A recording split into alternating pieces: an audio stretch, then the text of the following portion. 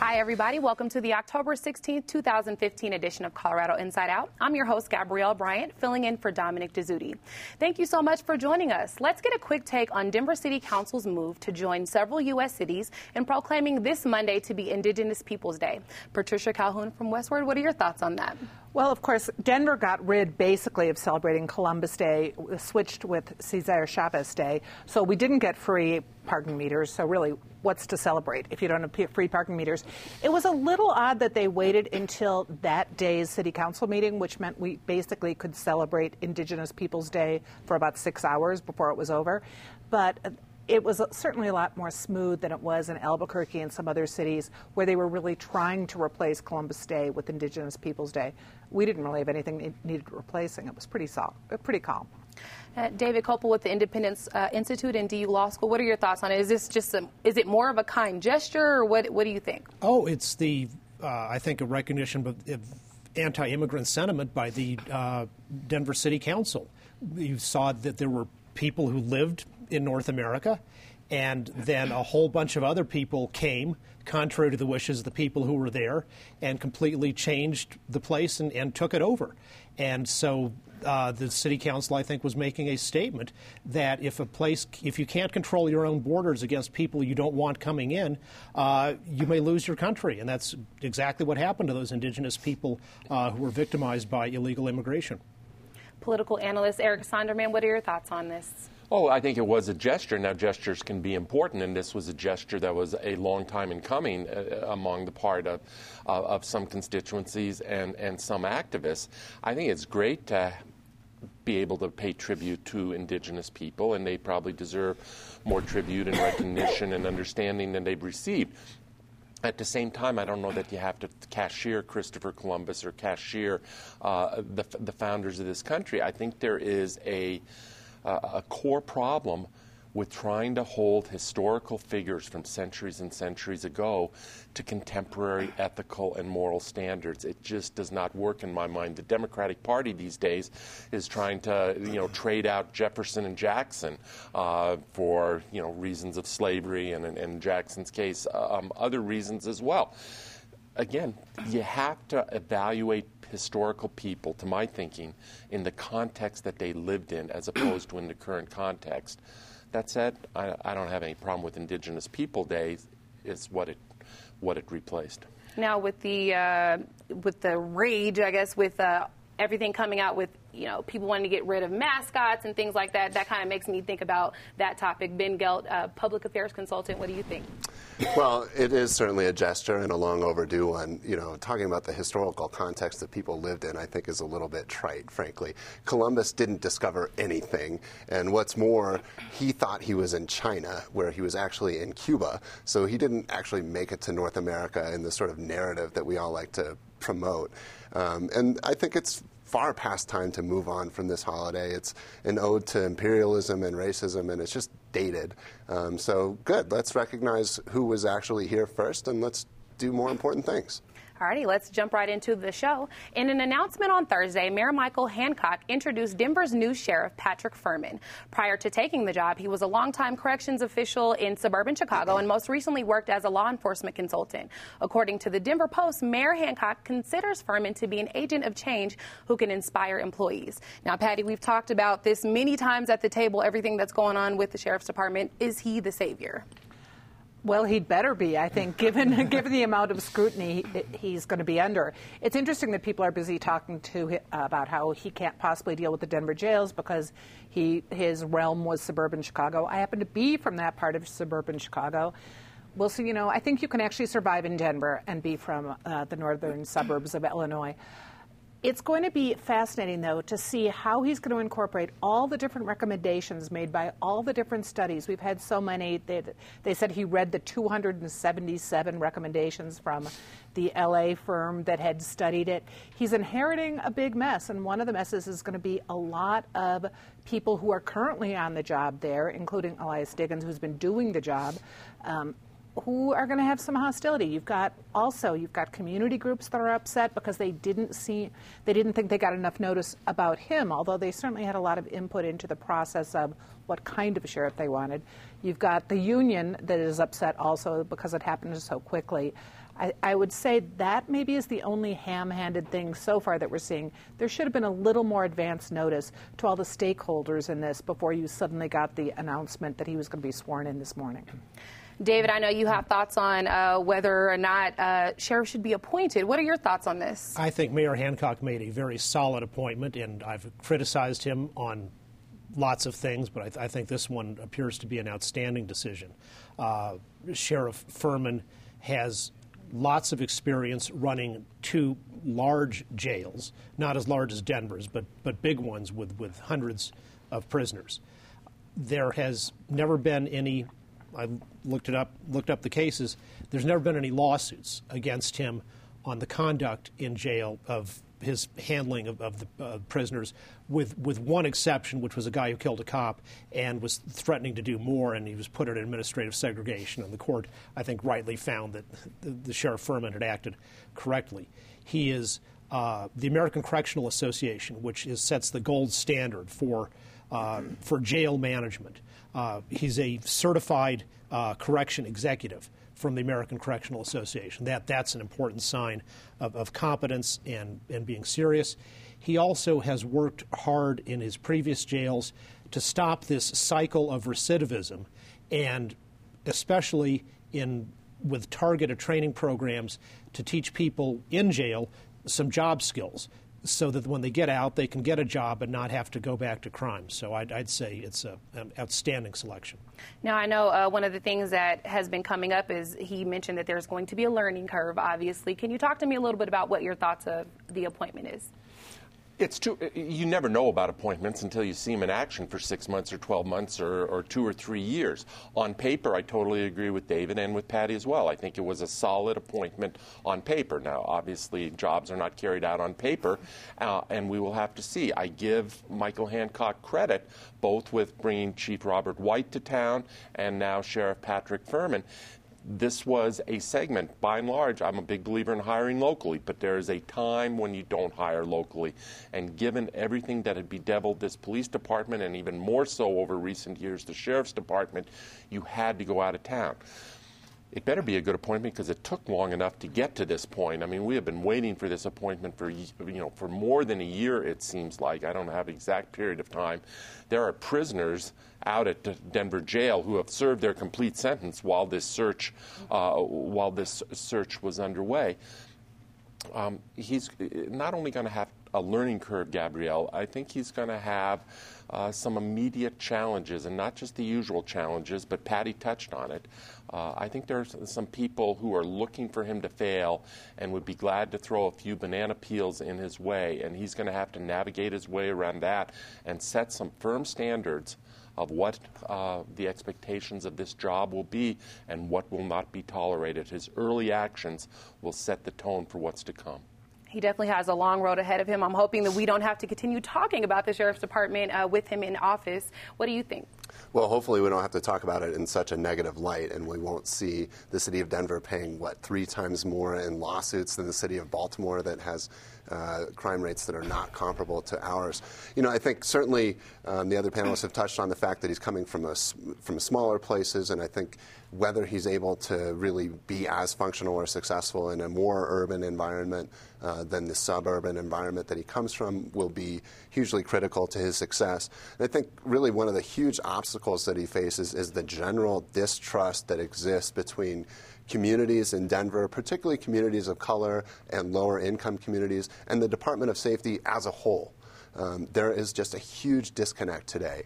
And whether this gentleman from suburban Chicago can begin to address those issues and make those communities whole and feel like they're being made part of the process and not just subjected to the system will really be critical. I think that the way that the search was carried out is not a good first step.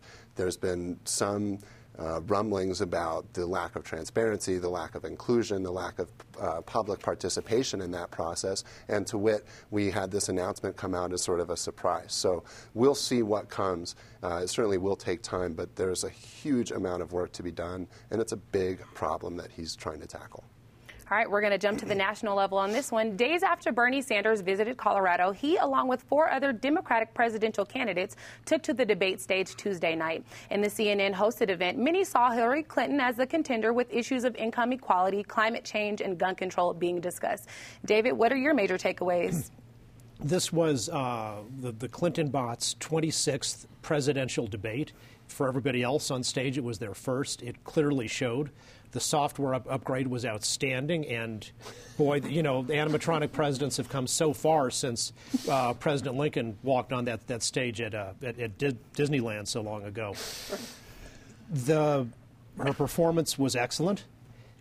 Her supporters and even it seems much of the Democratic Party doesn't care that she was transparently lying about so many things, including purporting that her flip-flop on the Pacific trade deal was what she'd actually been thinking all along.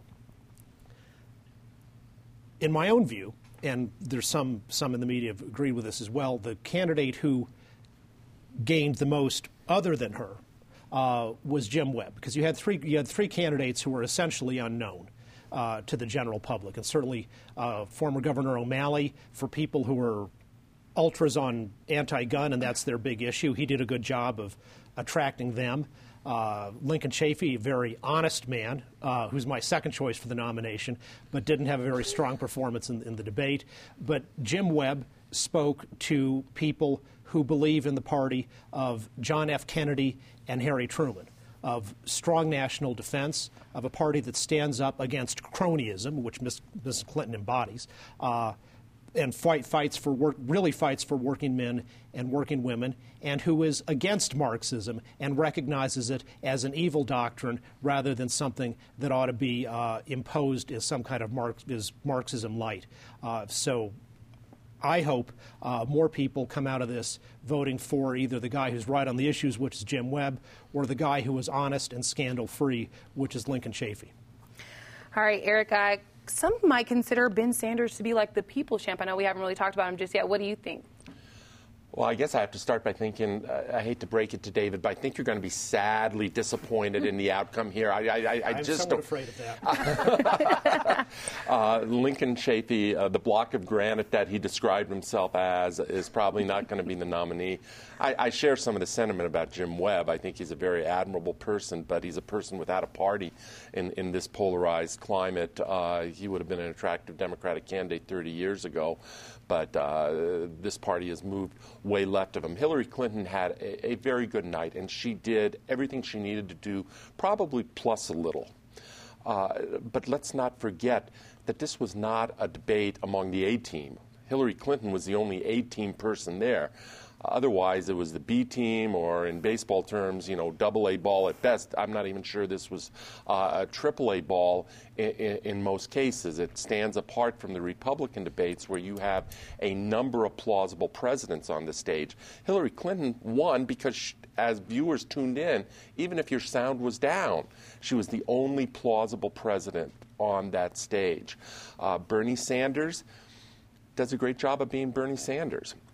But I think his ultimate impact in this race is a potentially problematic one for Democrats, which is this is a party that is already moving pretty significantly to the left, and Bernie Sanders is exerting a strong gravitational pull, pulling it even further to the left. I think the other loser on Tuesday night, Wednesday night, whatever night it was probably Joe Biden, and that if he is seriously thinking about entering this race, or if he was seriously thinking, he needed to be on that stage to present one other plausible president standing up there in addition to Hillary Clinton. And for all of those doubting people in the party who were getting ready to hit the panic button, Clinton did more than enough to reassure them, and I think that it complicates the Biden calculation of what he wants to do. Ben, what were some of your takeaways from the debate? Well, it's fascinating watching the pundit class talk about it. And, having watched it, my takeaway was that Bernie Sanders crushed the competition in that debate. And I appreciate that Hillary has greater name ID and a bigger history, and there are more eyes on her in some ways. But I think that that's largely the people that have already formed opinions. And I think if you go out into the real world where people don't really care about this every day, and you get feedback on what they heard and what they felt, and you can look at every single network, every single one that did surveys after the debate, Bernie cleaned up in every single one. So, to me, what I saw was a sort of a first sort of announcement of here I am to the American public. We already know Hillary. We already know all of her baggage. We know all this stuff. And in an age where, subtlety is dead, we have a guy who hasn't been subtle for 30 years continuing to do what he's going to do. And I think it's much more resonant than anybody on national television wants to talk about, because frankly, he represents, at least rhetorically, a real change from the status quo. And he's the only one up there saying things that a lot of people are feeling in this country. People are feeling the income inequality. They're feeling their college debt. They're feeling all this stuff. Nobody is feeling Hillary's emails. Nobody cares. And that, moment where Bernie said, nobody cares about this, I thought was right on the money. And to me, all this talk about Hillary, blah, blah, blah, is just that. It's blah, blah, blah. Anybody watching with fresh eyes heard something different and new. And that's why Bernie Sanders has more donors online than any candidate in history, has more traction than Barack Obama had at this stage in 2008. And I think that, what you see is essentially the pundit class and the media trying to hang on to the status quo and dismiss what he did as much as possible. And I think it's a mistake that will come back to play when he's maybe the nominee. And I appreciate that he's a socialist or whatever, but I don't think Americans really care that much. The idea of American what's the word? Where Americans think that we're the greatest. That notion is dead. It's no longer the majority view in this country. So and I think what's more and more the majority view is that something needs to change, and he's the only one up there saying it. So I thought it was pretty clear. All righty, Patty, I'll let you wrap this up for us. Well, I think 8 years ago, we also heard that things needed to change, and we've seen a lot of disappointment in the person we voted for, that many of us voted for. I don't know about everyone else at this table. You probably weren't too young. I was not. I caucused for him. All right, you caucused for him. I have to disagree with you as a minor league pundit. I care about Hillary Clinton's emails because I care about the fact that the story has shifted so many times, that it showed such... person, no. Well, no, but I'm just saying they will start caring at certain points. And it does speak to the issue of how honest is she, how much her story changed, how programmed is she, the things that David was talking about. I agree, though, that was a great moment for Bernie Sanders, because what came across was actually a person who was genuine.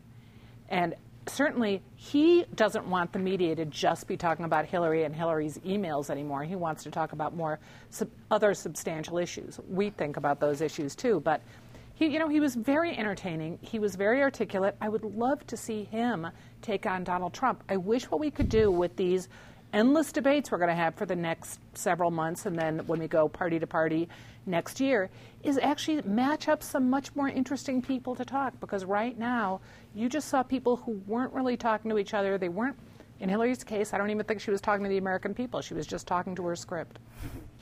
All right, we're going to localize it with this last one here. With Colorado school board elections on the horizon, races in areas like Jeffco, Denver, and Aurora are heating up. Finance reports are in, and they show large amounts of money being funneled into various campaigns. Historically, these type of elections seem to go unnoticed and are of low interest. Eric, what are your thoughts on this? I know education is a big thing for a lot of people. What do you think? Well, historically was a number of years ago. The idea that school board races are attracting substantial money is not something that just happened in 2015. If you go back 10, 20 years, you're absolutely right, Gabrielle. But over that period of time, these races have become increasingly hot. I guess my analysis is just as the country has polarized on so many other issues, left, right, we've polarized around education, too. Now, the lines are not the same lines that they are around other political issues. And around some ed reform issues, you have this unusual coalition of free market conservatives with Barack Obama and Arne Duncan and some of the incumbent class in Washington, D.C. But there is definitely a polarized divide out there about education issues. You see it in Jefferson County, you see it in Douglas County, and you see it in the city and county of Denver as well, and it's going to spread elsewhere in the state. Aurora Public Schools was subject to a recent report that came out maybe 10 days ago, a very damning report about the quality of that product, and a whole coalition of people coming together to talk about what needs to take place in Aurora. I have long contended that the real challenge, DPS gets so much of the attention, and DPS is doing some interesting, very positive things. But the real problem of quality education around here is among those inner ring suburbs, of whether it's Aurora or Thornton or run the list. Obviously, the Jeffco, I'll wrap this up, but obviously the Jeffco recalls are very hot, attracting a lot of money. And I thought it was interesting that the Denver Post did opine editorially that this recall was out of place. For those of us who thought the gun recalls were a step too far, now the chickens are coming home to roost, and you have people on the left trying to recall some conservatives. Recalls, in my mind, should be saved for extraordinary circumstances. This is not it in Jeffco. Ben, what's your quick take on this? I know reform is a word that keeps coming up in a lot of these discussions with the school board elections. What are your thoughts? Well, reform is an interesting word, particularly when you look in DPS, where the reform crowd, depending on who you believe, has been in power for at least a decade. I would argue for significantly longer than that. You know, my take, and all these elections are really fascinating, whether you want to talk about DPS, school board, where there's a possibility we'll have a unanimous board, and really, you could argue a total loss of democracy when it comes to how DPS is governed. Certainly in Jefferson County, it's going to be contentious with the recall. I was surprised that the Denver Post yesterday came out and editorialized against the recall. I think maybe they wanted to get rid of those last pesky liberal subscribers they had. You know, personally, to me, if I wanted to get on a soapbox and talk about what's important with these issues, I think the fact that there is no real campaign finance rules or laws with the school board races is a travesty. I think it's led to some of the problems that we have in Denver, where I know the most about, and I'd like to see a change there so that people can't pump unlimited money into these campaigns. All right, Patty, what are your thoughts on what's happening with the school board election? Seems like a lot of people are paying attention this time around. Well, and that's good. I mean, I think we've seen many elections where we don't have enough people pay attention, and if it takes Bernie Sanders and it takes Donald Trump on the national scene and it takes recall campaign, which is partly misguided, partly you understand where they're coming from. But if people are talking and thinking more about it, that's good, because we've seen way too many decades where people are paying no attention at all to these smaller elections. So, but Ben's absolutely right in the fact that there's way too much money being spent on it, too. It would be better to just be standing in the local grocery store and yelling at your neighbors. David, I'll let you wrap this one up for us. It's completely rational for the national unions to pump huge amounts of money into things like the Jeffco recall. They've already had the loss of lots of school choice, like charter schools and things like that, in inner cities. And this reform spreading to suburban school districts, as in Douglas County and in Jefferson County, is an existential threat to their system of the schools being run for the benefit of the union rather than for the benefit of families in an inclusive way that respects the diversity of different children and different learning styles.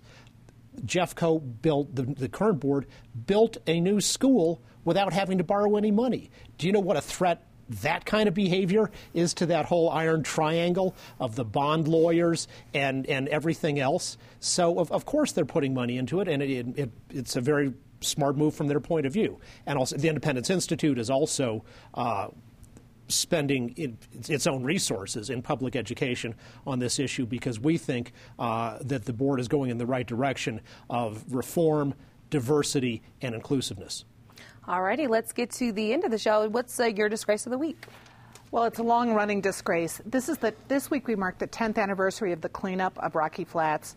It was supposed to be cleaned up as a refuge. There wasn't money put in to ever really open it. Maybe they're looking at 2017. There's a lot of argument about how clean it really is, but my concern is that whether or not they open it, we need to save the history. The grand jurors still have never been able to talk. We have no idea if the Fish and Wildlife, which is in charge of it, will put out a visitor center that says, you're walking where plutonium was processed, and here are the different environmental crimes that were alleged there. We need to remember the history. David? I understand people get scandal fatigue with the Clintons, and it certainly would never end if she were president. But on this email thing, put aside all the lies and the fact that she was doing it to hide her crony relationship with foreign governments putting money into her private foundation. Forgive her for that, because that's what she does. The email storage of her secret email was so incompetently insecure that she was in essence making sure that the Chinese and Russian intelligence services knew exactly what she was doing before President Obama did. That level of incompetent disregard for national security, it's one thing to hide it from the American people, but to do it in a way that gives it to the Russians and the Chinese and whoever they want to share it with is recklessly irresponsible, and it makes her unfit to be commander-in-chief. Eric? Channel 12 premiered a film a couple nights ago called Education, Inc. by a Castle Rock, Douglas County filmmaker. Credit to Channel 12 for putting various points of view on the air. But I got to say, this film was about as one-sided and loaded a presentation as you could possibly imagine. We keep hearing about the selective editing of the Planned Parenthood videos. Well, whoever edited those videos, this guy, Brian Malone, who was the filmmaker, could teach them a thing or two about selective editing.